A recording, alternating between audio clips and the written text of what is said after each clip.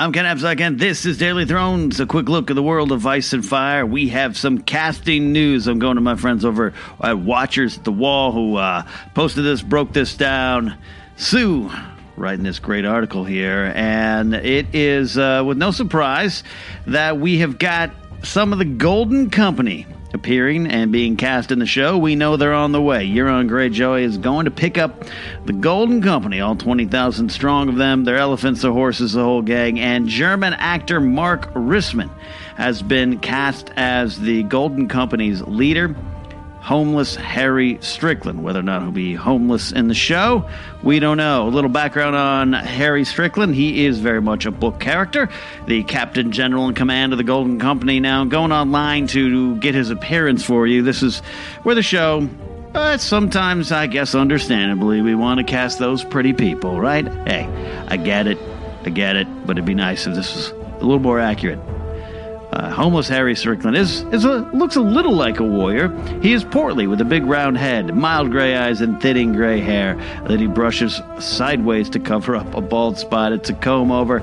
I understand, Harry. I understand.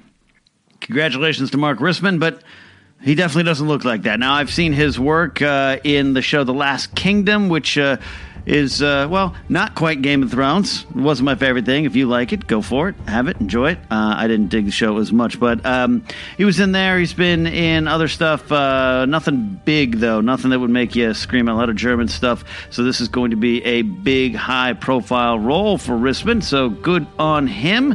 Not his fault that he does not have balding gray hair. Harry Strickland will be in charge of the Golden Company for 2 episodes, and that's interesting. We know that from the casting call Watchers of the Wall posted, and that is interesting to me because I wonder if you can start to speculate what really the Golden Company will be doing. Will they have much time to do what we think they may want to do? We've been having fun speculating about what would you do with the Golden Company if they were in your army, if you were paying all the gold. Would you have them watch King's Landing, put them on the front line against the advancing armies of the dead and whoever survives up north? Well, 2 episodes, we might just not have enough time to figure out. The Golden Company may be over, the war may be on, and they may be done. We shall see. What do you guys think about this casting? What do you think about the Game of Thrones tendency to cast these beautiful people in place of the portly, balding, fat men that they should be? Overall, I get it. I'm okay. Okay with it. But homeless Harry Strickland doesn't sound like a pretty man to me. And what do you guys think now with this 2 episodes? Now let's really put that into focus. What do you think that means about season 8 in terms of when we might get the big battle? When we might see the Golden Company in action? Is it episode 1 and 2, 3, 4, 2 and 5? Where do you think? What does this lead you to think and speculate? I want to know. And right now, we're going to go to the phones with some of your thoughts on some other great questions we've posed here on Daily Thrones the last couple of days, and maybe some new thoughts as well. Stick around. It's Daily Thrones Season 8. It's far away, but so close. Hey Ken, great to hear of our first new casting for Season 8. Mark Rissman looks like a suitably intense performer, perfect for the leader of a formidable mercenary company. I'm not familiar with his work, but he should fill the role of lower-tier antagonist quite nicely. I know he doesn't look much like Harry Strickland from the books, but honestly that doesn't bother me. That's never bothered me. I think the show's done a fantastic job of always getting the right actor for the part, regardless of appearance. Ian Glenn and Pedro Pascal come to mind. Jodie May might be the biggest deviation as Maggie the Frog from Wysandel Crone, the beautiful young woman, but hey, I'm not complaining. I'm never going to object to seeing Alice Munro from Last of the Mohicans in anything, and she did a wonderful job with the role. Sight unseen, I think I compare Harry Strickland's potential in Season 8 to that of Small John Umber in Season 6. Dean Jagger, who played Small John, only appeared in 2 episodes, but he managed to make a real impression as a minor antagonist who was memorable. Helped that he got a great death scene. If Mark Rissman can do the same, I think he'll serve his role well. Hey Ken, just calling to talk about the topic of casting. Overall, I feel like the casting department has pretty much nailed it when it comes to casting these characters, but I do agree with you that I wish they would cast some people to kind of fit the descriptions of some of the characters in the books.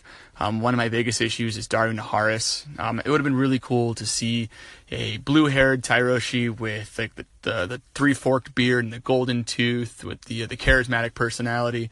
But I get why they don't. It probably would have confused a lot of viewers on why there was this blue-haired guy and why Danny's in love with someone like that versus the good-looking guy they casted for both Darios. But overall, the casting department has done an outstanding job, and even when reading the books, it's really good to have the characters to look at in the show and then put a face to a name when it comes to the books. Hey Ken, so today Roy Dotrice passed away. He was on Game of Thrones. He played Halen. He was only in 2 episodes, but they were important episodes because he's the one that showed Tyrion all the wildfire that was in King's Landing, and in the Battle of Blackwater after Tyrion gives the signal and everything goes well as far as the wildfire goes, destroys all of Stannis' fleet. He gives Tyrion a little smile, like and that was the last time we ever saw the characters. But even though he was only on 2 episodes, he still was a member of the Game of Thrones family. So I'd like to send my condolences to the guy's family, and I'll remember him. The Game of Thrones family lost one of their own today, with veteran actor Roy Dotrice passing away at the age of 94. We know him from Season 2, where he played the pyromancer, Wisdom Haleen, who, provided some wisdom and a leg up for Tyrion Lannister when he revealed all that wildfire. And it was a small moment, but a big moment. And you know what? That is what is one of the great things about Game of Thrones. We're talking today about the casting of Harry Strickland, the captain of the Golden Company, and how they get these little small parts right.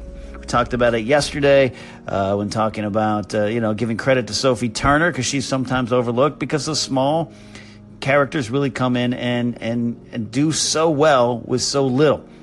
Roy Dotrice was no different. He was originally looked at and cast as Maester Pycelle. That is known, but health issues took him out of that role, and Julian Glover got that role. And hey, sometimes things work out maybe the way they're supposed to, because Julian Glover is Pycelle in our minds now. But Dotrice did such a good job, and Eric's call really talked about it, that great moment as we're watching the horror of the wildfire, the absolute horror of the wildfire.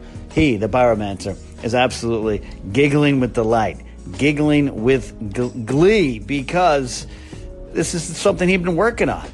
It would make sense. This is his wildfire. This is what the pyromancers built it, made it for, and wanted to see happen. So it was one of those little spice moments in our Game of Thrones soup, you know what I mean?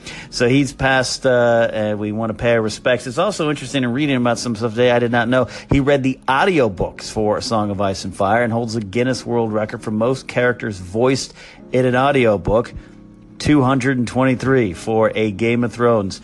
The first book, which that is 33 hours long. That's some work. That's some hard work. And that is impressive, too. Also a testament to George R. R. Martin's skills for working 223 characters into one book. Dotrice had a long career before this, won a Tony in 2000 for his performance in A Moon of the Misbegotten, and was Leopold Mozart in Amadeus, which was back in, 1984. Also served in the British Royal Air Force in World War II. Was spent time in a German prisoner of war camp. A long life for Roy Dotrice, but he is part of the Game of Thrones family, and we do want to pay our respects here to the pyromancer. Hey Ken, it's Vic.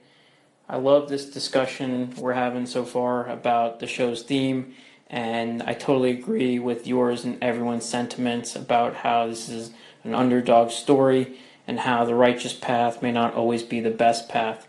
Mixed in with all this, I also think one of the resonating themes is this idea that those who crave power are the least deserving to have it.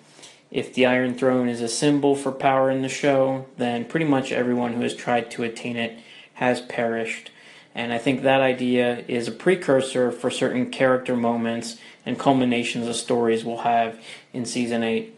Maybe what Dan and Dave are trying to say is there is a catch-22 in this world where the more you want something for personal gain, the less likely you are to get it. Thanks so much.